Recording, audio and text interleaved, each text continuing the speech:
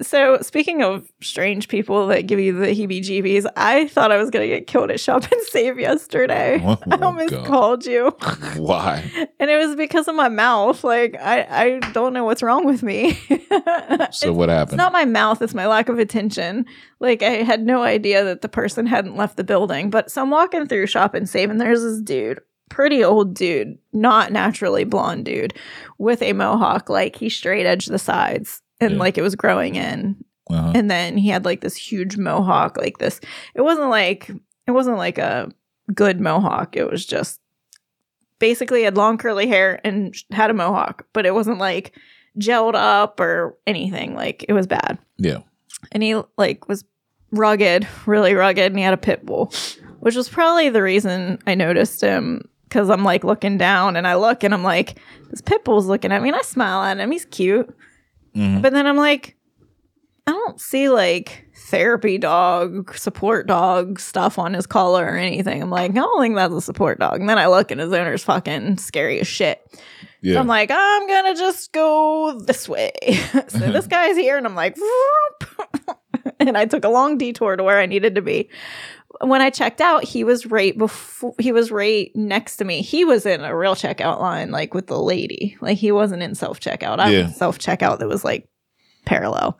So I was checking out and my Downy scented balls were not coming up. So I had to wait for the lady and she goes, "That's not a therapy dog." And I was like, then I had just let it go because he was still there. And I'm like, okay, I'm not making this guy mad.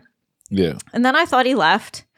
And she comes back to ring up a different Downy thing. And she's like, "Did you hear me?" And I said, "Yeah, I heard you." I said, "But I'd be more afraid of the owner than I would be that dog." And the guy was still there. He was right there. Oh my goodness. So I'm like packing up very slowly, waiting for him to leave first. And the fucker never left. And then he did, actually. He went to the door, but I swear he stood at the door. Like he was waiting for me. But then I waited till I got with a group of people and I was like, okay, let's go together. God. I don't want you to microwave my cat. Jeez. So I thought I was going to get murdered. Well, that brings me to a good point about women getting us into shit. So what happens if like he does like say something to you and you call me? So now I got to come down there and defend your honor, right? We've already had this conversation. You weren't driving from Ohio. Yes, I am. I'm coming. I gotta come. I have to come. Baby, I would have to show up. Dead, gutted, and my skull would be in the microwave before you get home from Ohio. No, as the man, I don't care if it's like New York or if I'm in California. As the man, I have to come. It doesn't matter. So I'm coming. I'm not gonna lie. I've never been with a man that came. I mean, one guy like in junior high, was gonna pop my head, and my boyfriend was like, "Oh," but never. No. Like my boyfriends used to let dudes grab my ass right in front of them. It was cool. Yeah, that's some sucker shit. Yeah. So anyway, as the man. Oh, I got another thing about to bring up about that. But as the man, I have to come. So then I show up, and this dude is like fucking 100-degree black belt, fucking MMA fighter or some shit. And here I am getting my ass beat for some shit that you did. You know what I mean?